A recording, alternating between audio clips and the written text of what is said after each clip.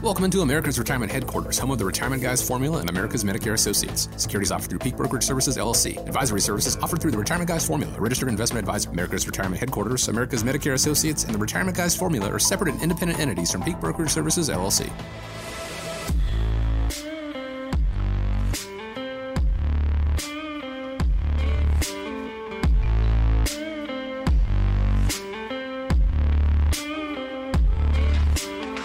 I want to welcome you into and thank you so much for joining us here on America's Retirement Headquarters, home of the Retirement Guys Formula and America's Medicare Associates, with Nolan Baker and Scott Kirshner, and myself. My name is Chris Swan.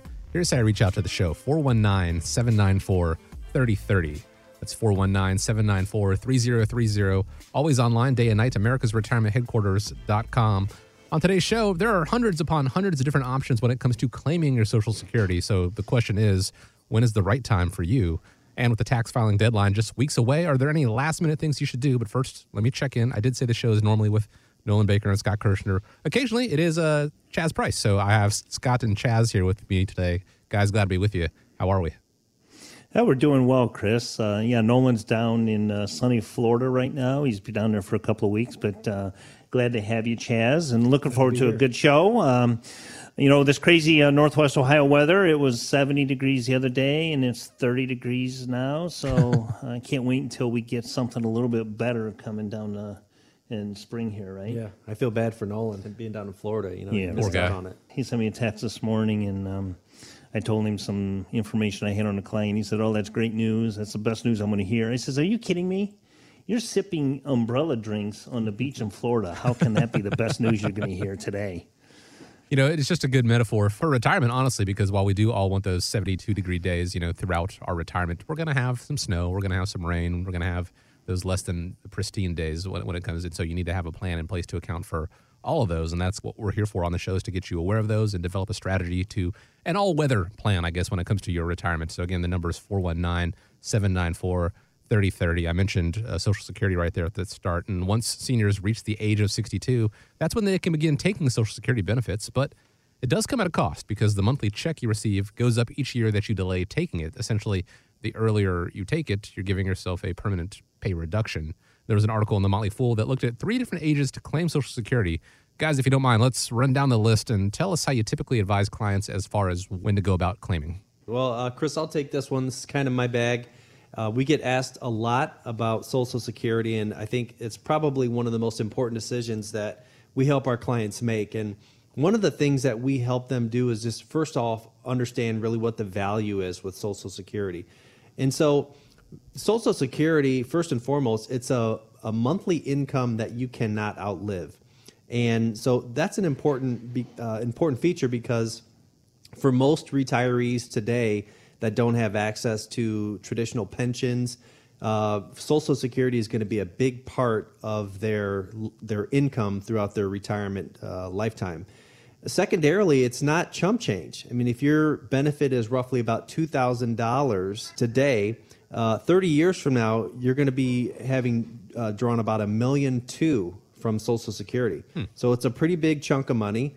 It also keeps up with inflation, and we all know that silent killer inflation is, one of the biggest expenses that you're going to have. It just constantly is eating away at your purchasing power, and so you need investments that are going to keep up with that.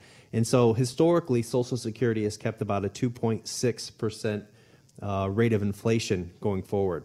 Those are some of the things that we talk about first with Social Security. And obviously, there's 3 big dates when people look at taking Social Security.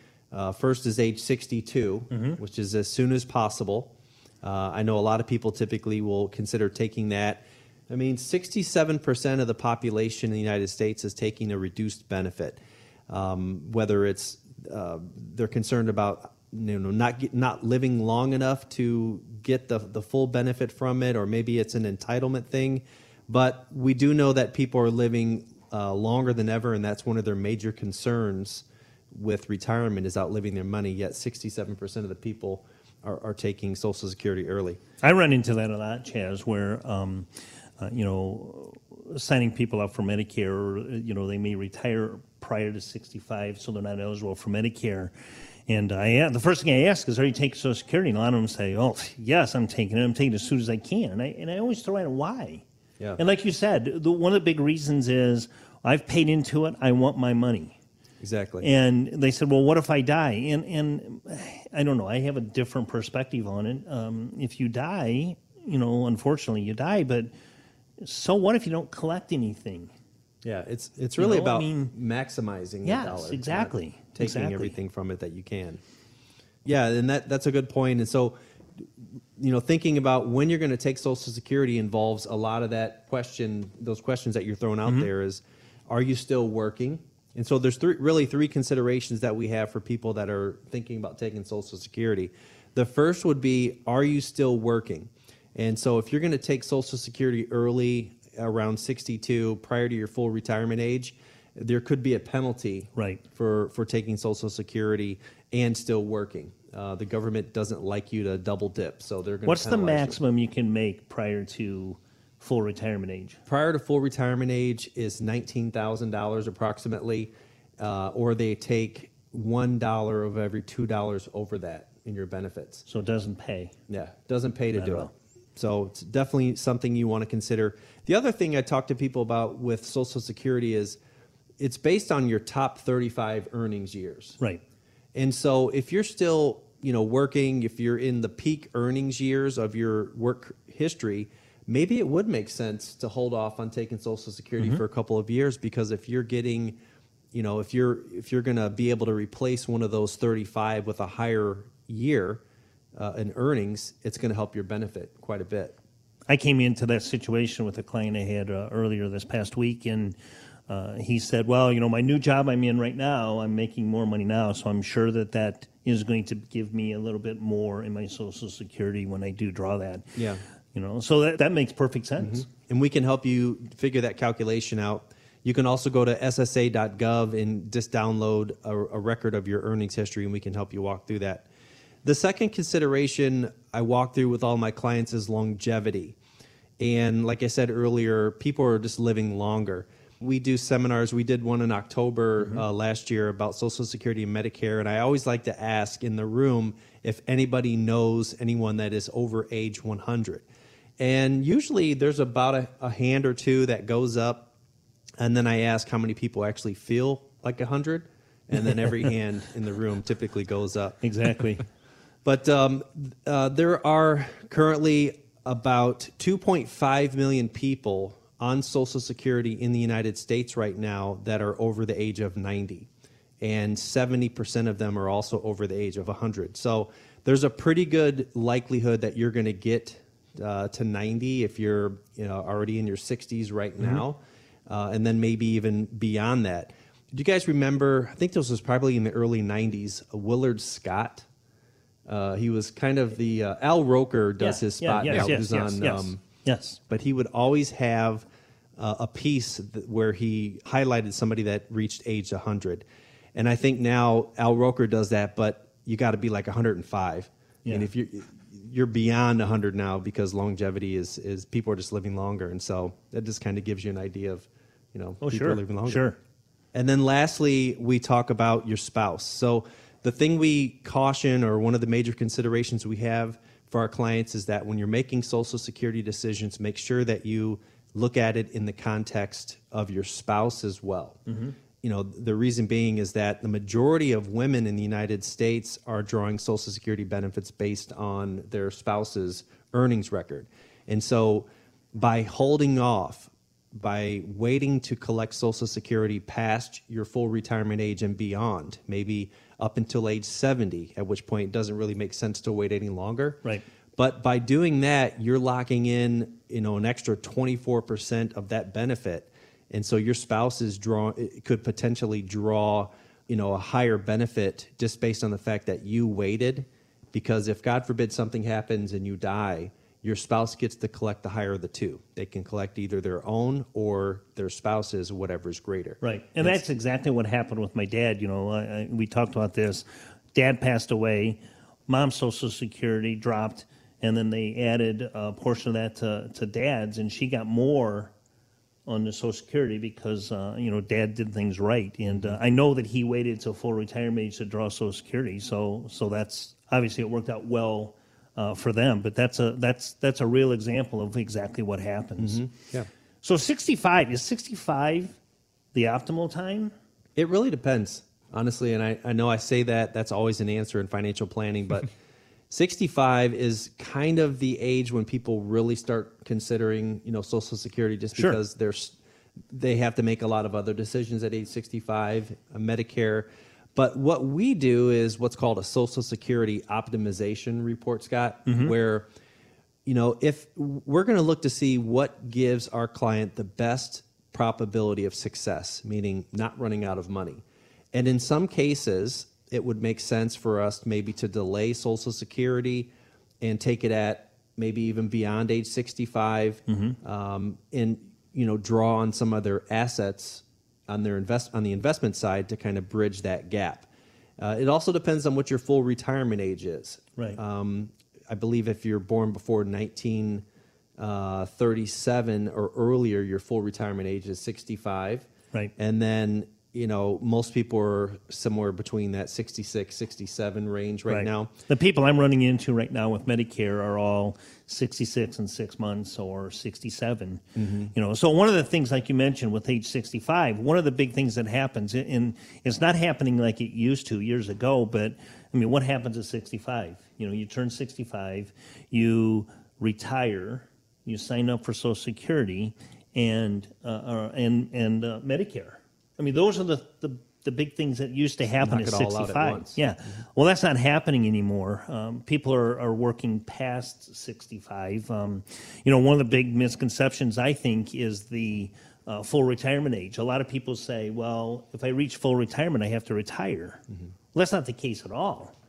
You don't have to retire just because you reach full retirement age. Full retirement age is the age, for those that are 66 and a half, that's when they can draw their Social Security without having any drastic penalty with income. Right.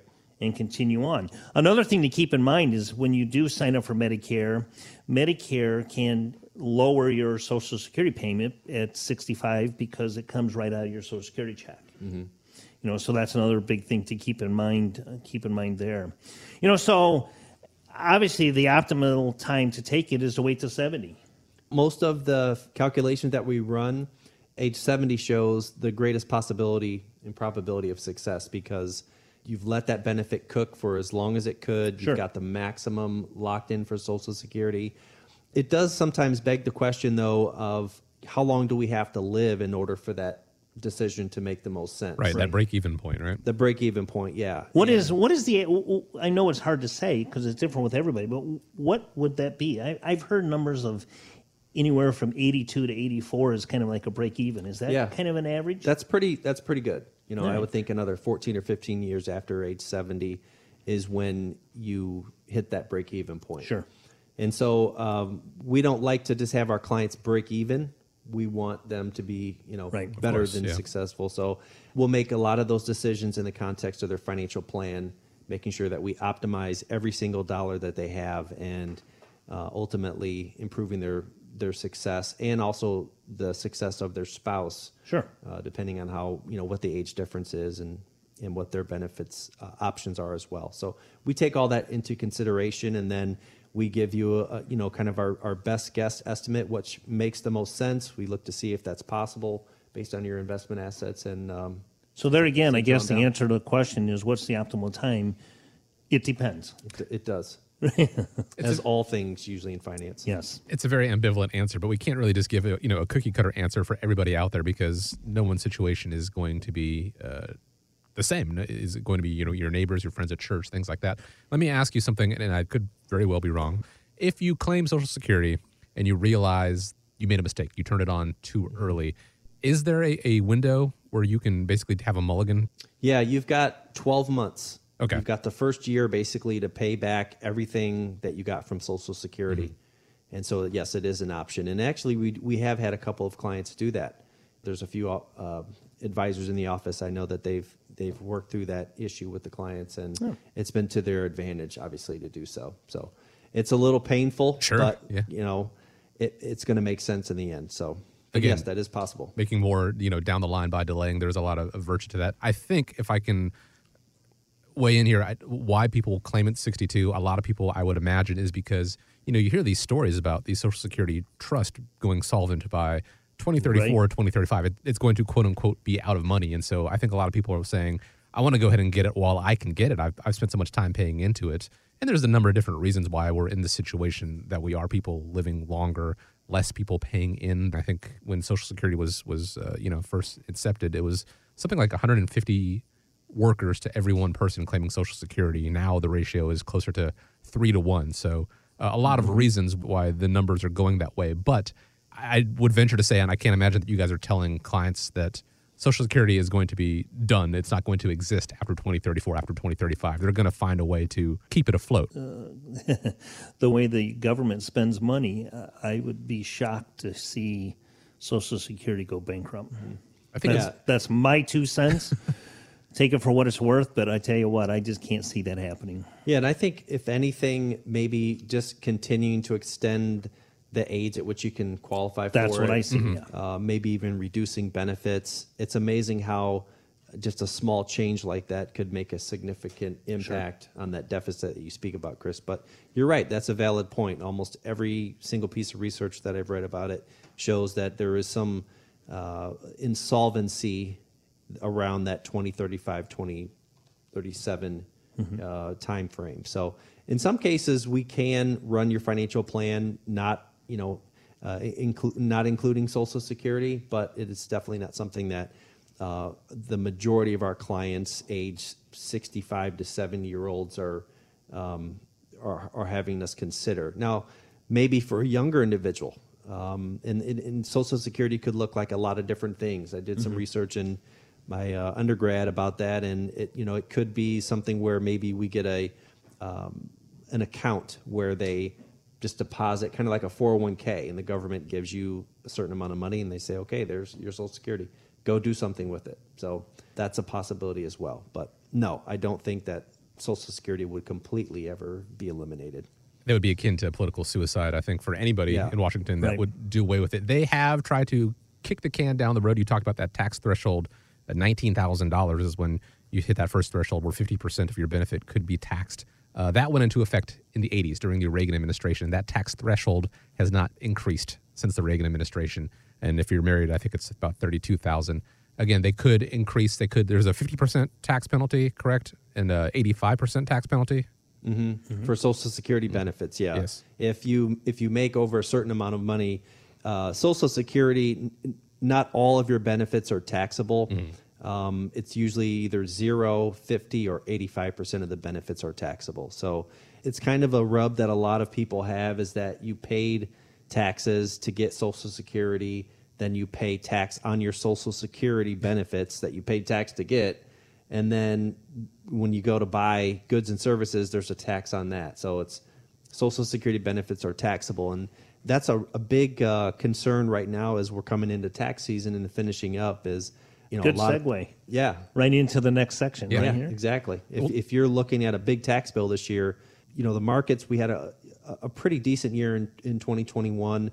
There's a lot of capital gains and some distributions that clients received, and then that also contributes to your taxability of your Social Security benefits, and so you have to be cognizant of what's coming in, income-wise, because that does affect the taxability of your Social Security. We're going to talk more about the tax season, the 2021 tax season in just a second. Let me give out the number really quick, 419-794-3030. If you have questions about when to claim Social Security, and again, don't claim it just at 62 because you want to get it while you can, because as we'd mentioned here with the taxation situation, it could be a, cutting off your nose to spite your face sort of situation. Yes, you're getting the check, but if you're paying it back in the form of taxes, what's the point? Very much so. Measure twice, cut once. Sit down and speak with someone like the team at America's Retirement Headquarters and figure out the optimal situation for you. 419-794-3030, or go online to americasretirementheadquarters.com. The tax filing deadline is right around the corner, the day after Easter, as a matter of fact, April 18th. And if you didn't put the maximum amount of money into an IRA or an HSA last year, there is still time. The deadline to make those contributions, same date, April 18th. Is this always a good idea, guys? If you can afford it, do you advise anything else that can be done before the deadline? I will tell you this. I think it's always a good idea to maximize your contributions if it fits your budget and if you're able to do so, why not do it, right? Yeah. I would always say, do it till it hurts. Yeah. Put money in until you can feel it in your paycheck. It's gonna benefit you for sure. We were talking about all of the taxation, and one thing I will tell you, HSAs is kind of like in a wheelhouse for me. I love HSAs. If anybody were to have a qualified high deductible health plan, you can contribute to an HSA. An HSA is a health savings account, and it is a qualified account. It's money you put in, and it's one of the few tools out there that has actually got the triple tax advantage. You can take the money pre-tax from your payroll check and deposit money into a tax-free account. The money you put in is 100% tax deductible reduces your taxable income. And then when it comes time to pull that money out, it's tax-free. So it's a triple tax. I mean, that's a huge advantage. And a lot of people are kind of missing the boat on this. If you have a HSA account, you can actually use it for a retirement tool. There are several different things you can take that money and use that money in an HSA. I've got some clients that got $50,000, $60,000 built up in an HSA account. Wow. That's a lot. That's not what I normally see. A lot of people put that money in there and they use that to supplement deductibles and that. But you can actually use it as a retirement tool. Just to give you some examples of where that money can be spent, office visits or co-pays on your health insurance, your deductibles, any deductibles you might have. If you have a high deductible plan, you move into Medicare and you go with an Advantage plan where you've got some out-of-pocket co-pays, you can use that health savings account for that. You can use it for dental expenses, vision expenses, prescription drugs. Any of those items out of your pocket, you can use the HSA. The other really nice thing, and a good reason to build up an HSA account, is you can actually use that money to pay your Medicare premiums. That's huge. So someone that's got $50,000 in an HSA account, they'll never pay a Medicare premium. I mean, right now it's $170.10 a month, and it was $148.50 last year, and it's going to go up next year. We know that. Those are things that are just givens. But this is a way to actually lessen that expense, that monthly expense you have during retirement. Hearing aids, hospital physical therapy, wheelchairs, walkers. You can actually, here's another one that a lot of people don't know about, you can actually use it for some long-term care coverage. So these are all things that we talk about routinely here at America's Retirement Headquarters and AMA and the group here. But these are all expenses that are out of your pocket. So just to give you some ideas on what an HSA and how much you can contribute. For 2021, an individual can contribute up to $3,600. A married couple or family can contribute up to $7,200. Now, if you're an old man like me, anybody over 55 years old can do an additional $1,000 catch-up. So that basically means you could put in $9,200 into an HSA, get the advantage of pre-tax dollars, reduce your taxable income, and have tax-free when you pull that money out. Scott, how do you know if you have a high deductible? What does your deductible have to be? So your health insurance premium, those deductibles have fluctuated, but the lowest deductible, I believe, is $2,500 at this point. But you have to have a plan that actually it'll actually tell you whether it's a qualified HSA account. Gotcha. Most high deductible plans, for example, you cannot have a office copay. You cannot have a prescription card. You cannot have any of those items and have a high deductible health plan that's qualified for an HSA account.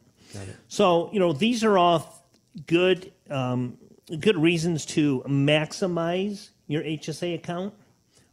Put as much money as you can. Like you said, put that money in there and, as much as you possibly can for last year and then maximize it out this year. Yeah. I love how, if you've noticed in our segments and our shows, everything kind of coordinates around taxes. there's always a component of Social Security, tax regarding Social Security, tax regarding your healthcare and medical spending strategies. It's the one thing that we can control. It's that old adage where it's not what you make, it's what you keep. Sure. And I think that's one thing that you'll see that's unique here at America's Retirement Headquarters is that in everything that we do, it has a lens of tax overlay on it, and that helps us. It's the difference between investment management and wealth management in helping you save that 10 or 15%, maximizing those dollars. Similar to the way that we recommend clients, contribute to an IRA. Is it better to contribute to a traditional? Is it better to contribute to a Roth? Again, it depends on your situation. Whether or not it makes sense to do a Roth conversion, but essentially the concepts that we try to get across to our clients are: do you think it's better to pay tax on the seed or on the harvest? Right. And I ask that sometimes the clients, they'd say, well, I'd rather pay on the seed, of course, because the harvest is going to be great. And so that's a simple analogy of whether or not traditional or Roth makes the most sense to you. When do you want to pay tax? Do you want to pay now, or do you want to pay on the growth of that investment? I don't want to pay at all. That is the thing you have to keep in mind. You still do have to pay them. I mean, we're not saying anything that's that's not above level here. Taxes are a completely different game when it comes to retirement, and so many people are concerned with April 15th or April 18th this year, what they owe the tax man, what they owe the IRS this year. But what about for the next 20 years, the next 30 years of your retirement? Do you have a plan for that? If not, you need to pick up the phone and speak with America's Retirement Headquarters, because markets will fluctuate. The money you have in the market will go up and down. But once you write that check to Uncle Sam, it's gone. So go ahead and start developing that plan, that tax-savvy plan with America's Retirement Headquarters today. Pick up the phone. Give a call, 419-794-3030. Or you can always find them online, americasretirementheadquarters.com. There's more to come, actually, with America's Retirement Headquarters. And we're going to kick things off with a new segment we're calling Committed to the 419. America's Retirement Headquarters, as you all know, locally owned and operated right here in Ohio. And in this segment, we're going to pay it forward, so to speak, shine a light on other local businesses and groups that support the 419 area in various ways. And today, for our maiden voyage, we're pleased to have Allison Schroeder and Einstein with Nature's Nursery. So, guys, welcome to the show. Let's jump in and find out exactly what Nature's Nursery is all about. Well, thank you, Chris. And Allison, I want to thank you, and please keep that thing on whatever you got going over there.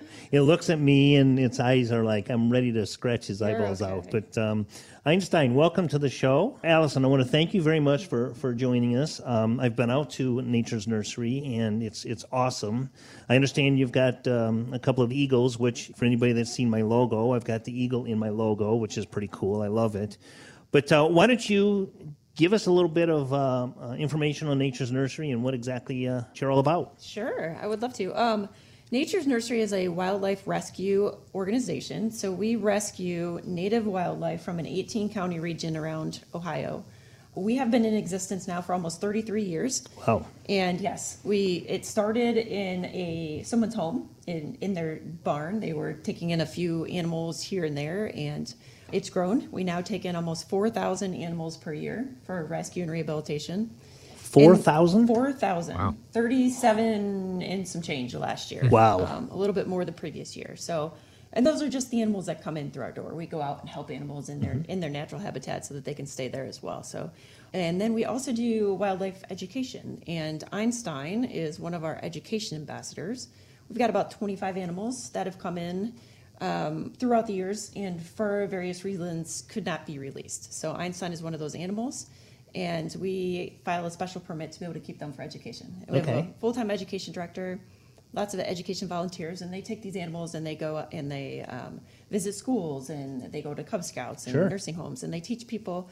Oh, he's talking. He's talking. He's putting in his little...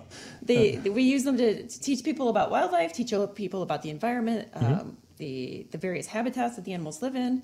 Like you said, your organization is based on helping people. Although people think of us as an animal organization, we are a people organization. Sure. And these animals are very important to the community that we live in. Not only the natural resources, but the overall environment and the ecosystems. So for the people that aren't watching on YouTube or on Facebook, the people that are just listening, Einstein, as you may have heard, is not a person. But can you tell them who we've got there? Einstein is an eastern screech owl, and he came in 2009. He was in a nest that fell from a tree, and he was very stubborn. We had to hand feed him for many weeks, and he got just way too used to people and was not able to pass the tests that he had to pass in order to be released into the wild.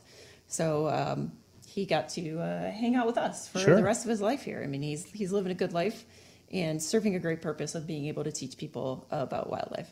How long does an owl typically live? Do you know? This species of owl lives about 12 to 15 years in captivity. So, he's a senior at this point. Sure. He's ready for retirement, as you guys were talking about earlier. And, in the wild, the lifespan's obviously a lot shorter. There are a lot more predators and things to worry about. Well, that's awesome. I mean, to see one like this, it's pretty cool. So what happens? What do you do to get an animal in? Like if I were to see an injured squirrel or rabbit or owl, for that matter, what's the procedure? Well, I mean, I've never done this before, so shame on me, I can tell you. But knowing you as I do, I would say keep an eye on it and let us come out and help you. It really just depends on the species. We always recommend people give us a call or send us a message on Facebook. We'd like to get a feel for the situation, what they're seeing. We ask people to just kind of stand by and observe, keep it safe until we can get a feel for what's going on. And then again, it depends on the species. If it's an animal that could be a risk to a human, we would want one of our trained volunteers to come out and help out.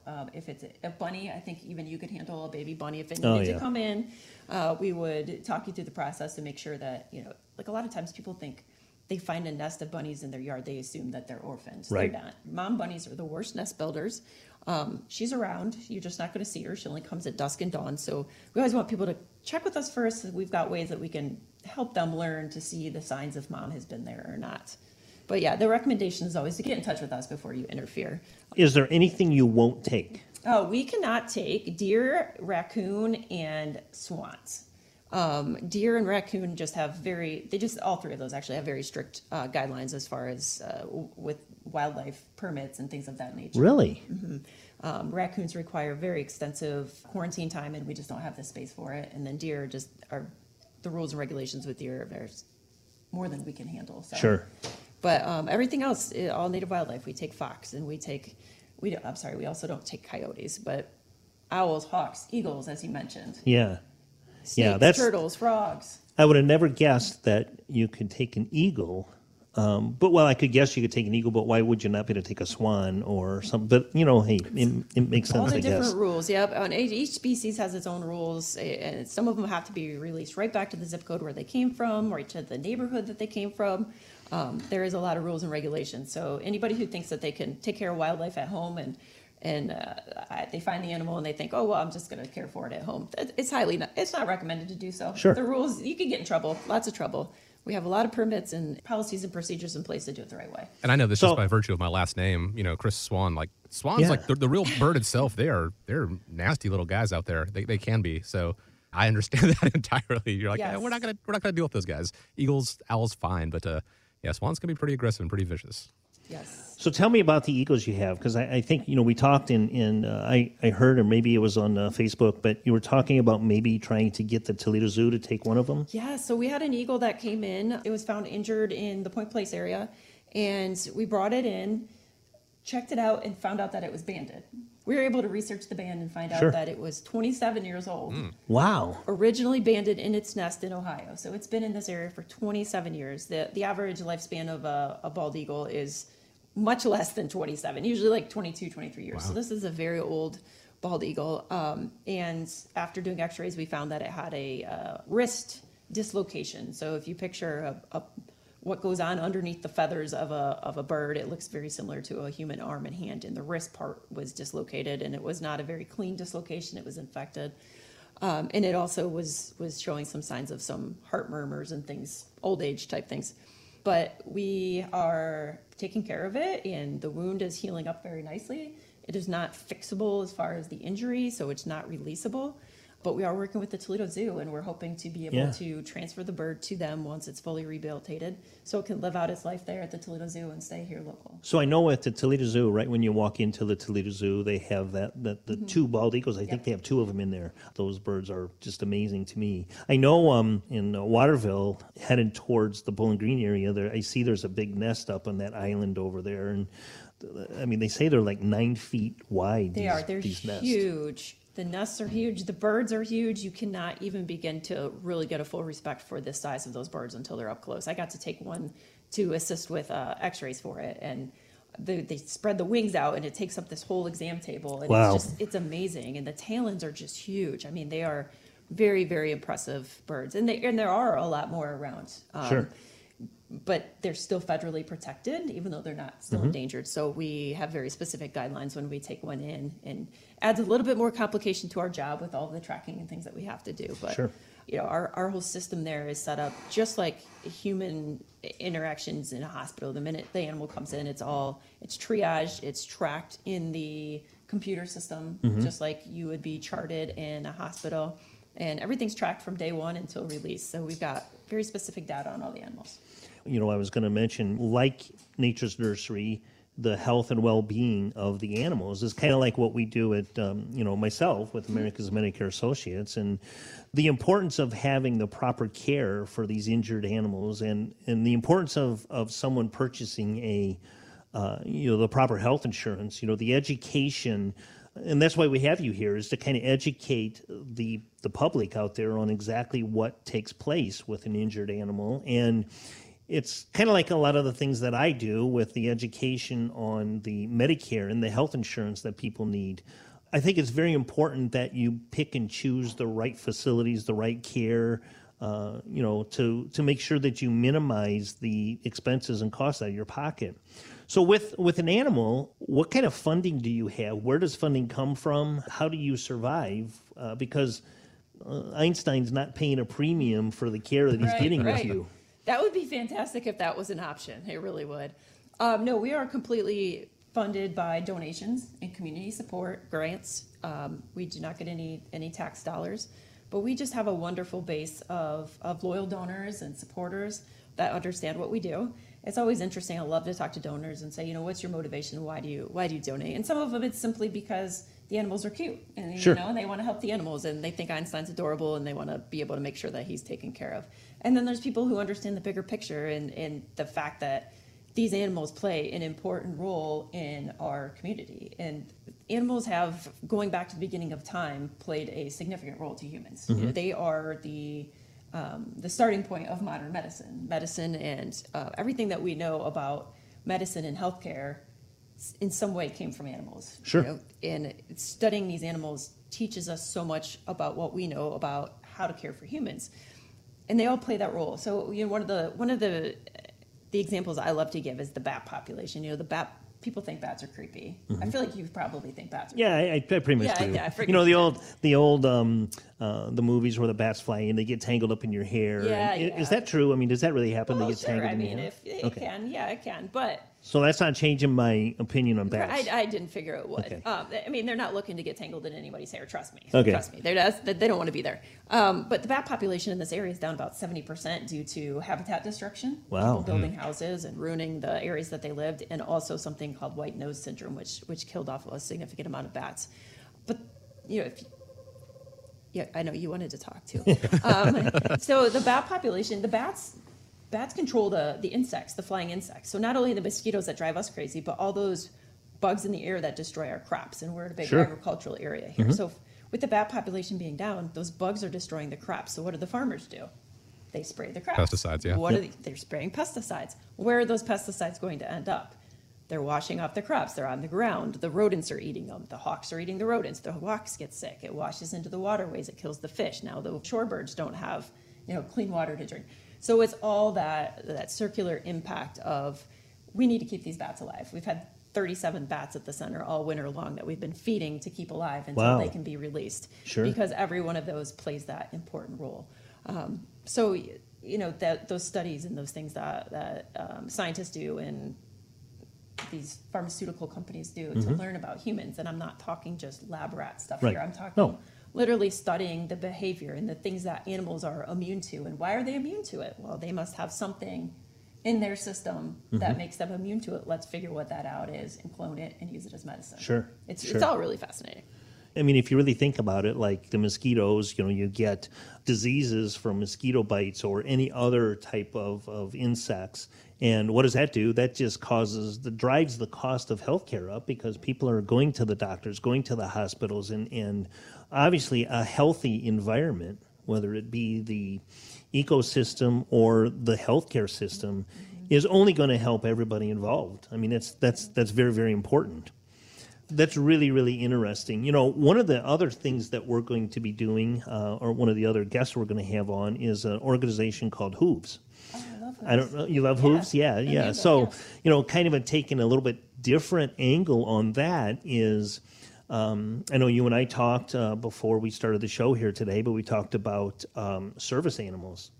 And I know service animals and wildlife are different unless you have a seeing eye wolf. No seeing eye wolves. No seeing eye wolves. But I can tell you, these animals all bring me a sense of calm. So in a way, no question. Yeah. Well, and as a lot of people know, because we talked about Hooves, and Nolan is on the board of directors for Hooves. What the animals in general and what the horses do for the veterans out there and the PTSD that they have and all of the things that are going on. Animals just bring a sense of calm to you. And like you said, I mean, you got to love your job. You go in and you play with animals all day, right? I do. Yeah. There's some messy parts that come with it. But, if you think about it, so studying the human body, I mean, we're all essentially the same, right? I mean, there's exceptions, you particularly. Yeah. However, okay. In general, the human body is all the same across the board. But animals, all of these various different species and variations of the species, there's so much to learn from that. So when you're studying the human body, there's only so much you can learn about the human body. Sure. If there's a problem that you need to figure out how to fix, you can go to all these animal species and learn about how did their bodies adapt to these situations and how have they adapted over time. And for example, a snake antivenom was discovered by studying opossums because an opossum could get bit by the snake and not be impacted at all, whereas a human would die pretty instantly. So they studied that and figured out, well, what is it about this opossum that was able to fight off this bite from this venomous snake? And they were able to come up with antivenom. So yeah, it's all pretty fascinating, the role that animals play in our world. These are really, really fascinating. The ladies in the office were excited about you coming in, and they wanted to see cute little possum or the owl. And one of them was saying, "Bring a snake," and sorry, but I had marching orders. Agreement. Yeah.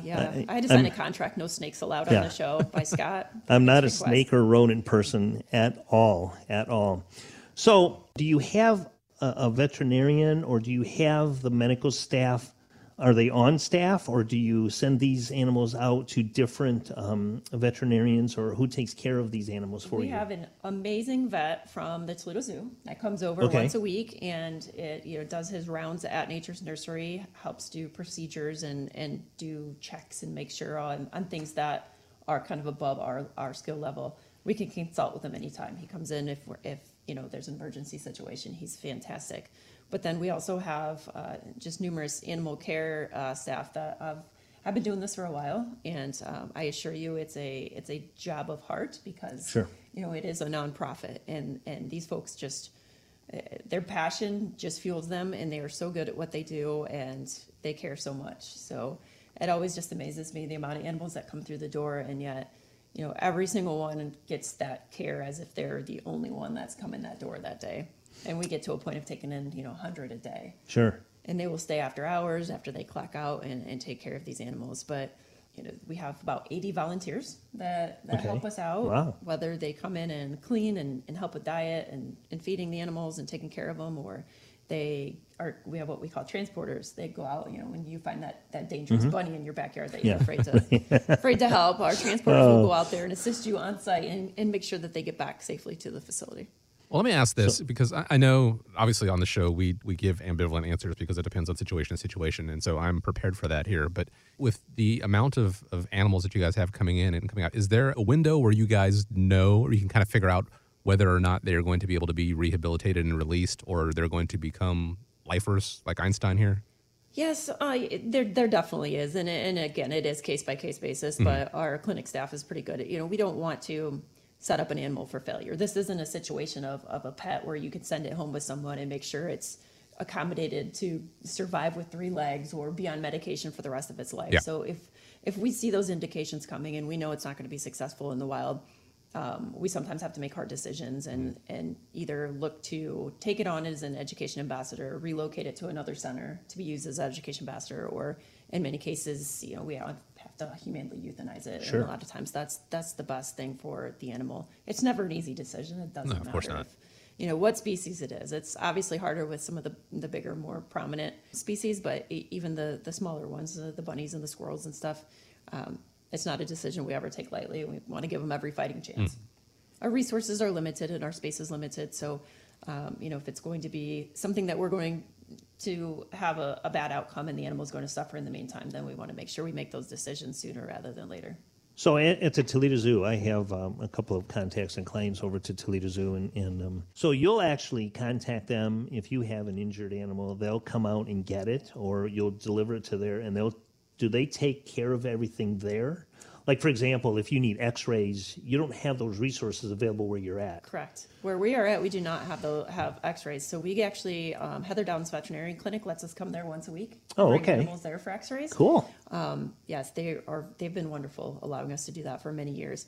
The zoo, we work with them on specific cases. Generally, animals do not go from us to the zoo. We would be more likely to transfer to like another rehabilitation center. Okay. The next closest one is in the Sandusky area called Back to the Wild, and then there's some down in southern Ohio. But we are pretty much the only one in northwest Ohio covering about an 18-county region, which is why we get so many. They come from all over. That was going to be my next question. So you're in the White House, Ohio area. How far do you go? Are you all Ohio? Do you reach out into Michigan and Indiana at all? Or what's the area that you cover that you'll take your animals from? We can take them from all those areas. There are some specific guidelines of what can come across the state line, but if permits will allow, we will take them. We have transporters on the outskirts in all those areas that will go out and assist if we get a case in that, in that region, or people will bring it to us. I mean, we've had people drive 2.5 hours with one baby squirrel to get it to us. And, we always say we take care of animals, but we're a people organization. Like, sure. The animals don't come knocking on our door for help. The people bring them in. And, it's the people that have that compassion and that feeling of relief to know that we're there to be able to help out and take care of the animal. Usually they come in and kids are crying at the door because they're worried about it. Oh, yeah, sure. They've named it Speedy, and it's, it's got a stuffed animal in its cage with them and all of those things. So we want to make sure that we give them the time and comfort and the follow-up on the case and let them know that animal's in great hands. I could totally see my son. He's 6. Oh, and yeah. He loves animals. I could totally see him doing that, and so that really tugs at my heartstrings. He's going to be very jealous to know that I got to play radio today with an owl. Yeah, it is very hard to explain to kids, that they have to hand this animal over. We actually have a little book that I made that's called "I'm a Wildlife Hero," and it explains, I found an animal and I called mom, and mom called the center, and they were taking it in, and this is the most loving thing I can do for this animal is to hand it over. But it's really hard for little kids to understand that. But we give them a sticker, and then they're usually fine after the little sticker. Makes everything stickers better make for sure. Yeah. Stickers make it all better. It makes them feel all better about themselves. So have you ever come across a situation where you've got somebody out there that has an exotic animal of any type? We do, and we've had people call us because there's a macaw parrot lost in their tree, and we want to help all the animals. It's just in our nature, but there are times where we just have to say, this is not what we do. Sure, we cannot come out there and help catch your macaw out of the tree. However, our education fox, Lenny, our education fox, he's the coolest. He was one of those situations. He was out at the Metro Parks, and he was going up to people, and he was looking for someone to scratch his head, and he was stealing sandwiches, and he was climbing in cars. And we're 99% sure that Lenny was someone's pet, and they said, I don't want to raise a fox anymore. It's a wild animal. I'm just going to release it. Right.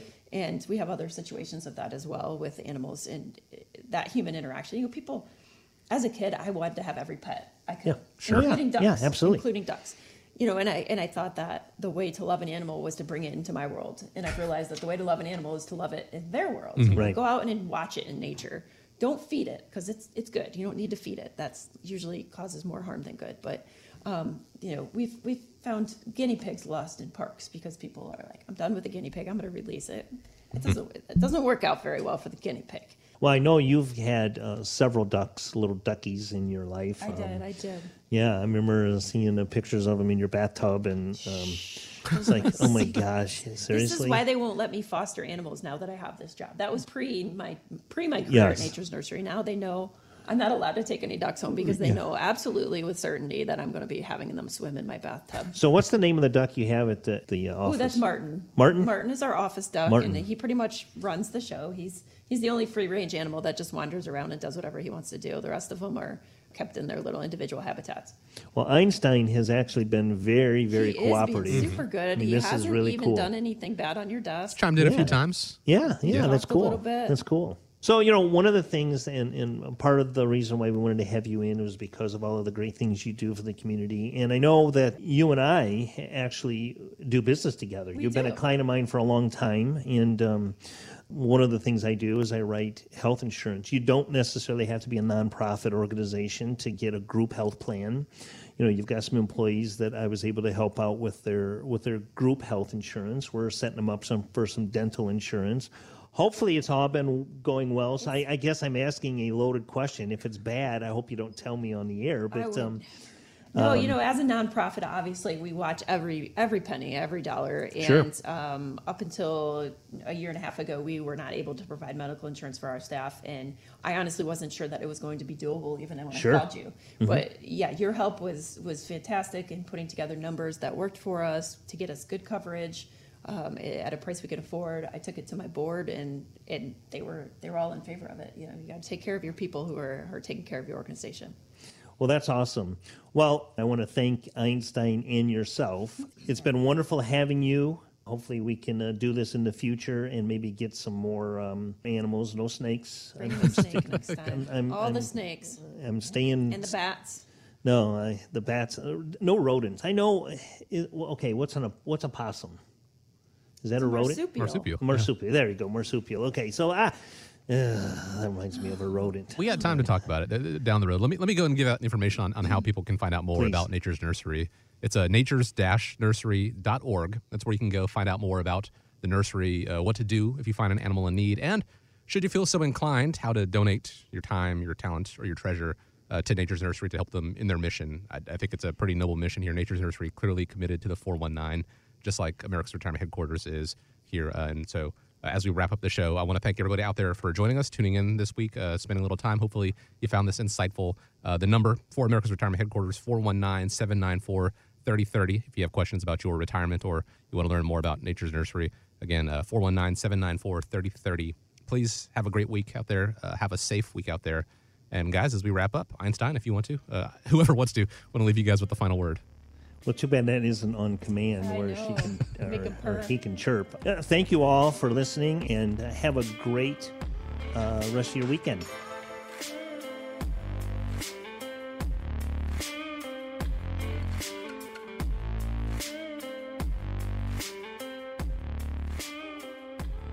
America's Retirement Headquarters is located at 1700 Woodlands Drive in Maumee, Ohio. You can reach them by calling 419-794-3030 or online at americasretirementheadquarters.com. Exposure to ideas and financial vehicles discussed should not be considered investment advice or recommendation to buy or sell any financial vehicle. Past performance is not a guarantee of future results. Investments can fluctuate and when redeemed may be worth more or less than when originally invested. Nolan Baker is not affiliated with nor endorsed by the Social Security Administration or any other government agency and does not provide legal or tax advice. Please consult with your attorney, accountant, and or tax advisor for advice concerning your particular circumstances. Annuity guarantees rely solely on the financial strength and claims-paying ability of the issuing insurance company. By contacting us, you may be provided with information about insurance and annuity products offered through Nolan Baker, Ohio Insurance License Number 27787.